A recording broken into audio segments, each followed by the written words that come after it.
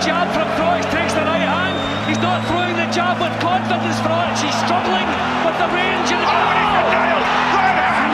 George Groves, timing perfect! Froch on the floor for only the second time. The fact that George Groves hit me with one right hand and no shots before that, then it's probably arguably is the biggest right hand I've ever been hit with. And this place has just become electrified.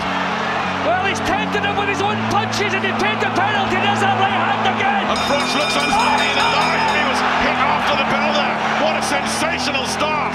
And Froch looks shaky as he sits down. I felt like it was me against everyone off the bat. I thought Eddie Hearn don't like me.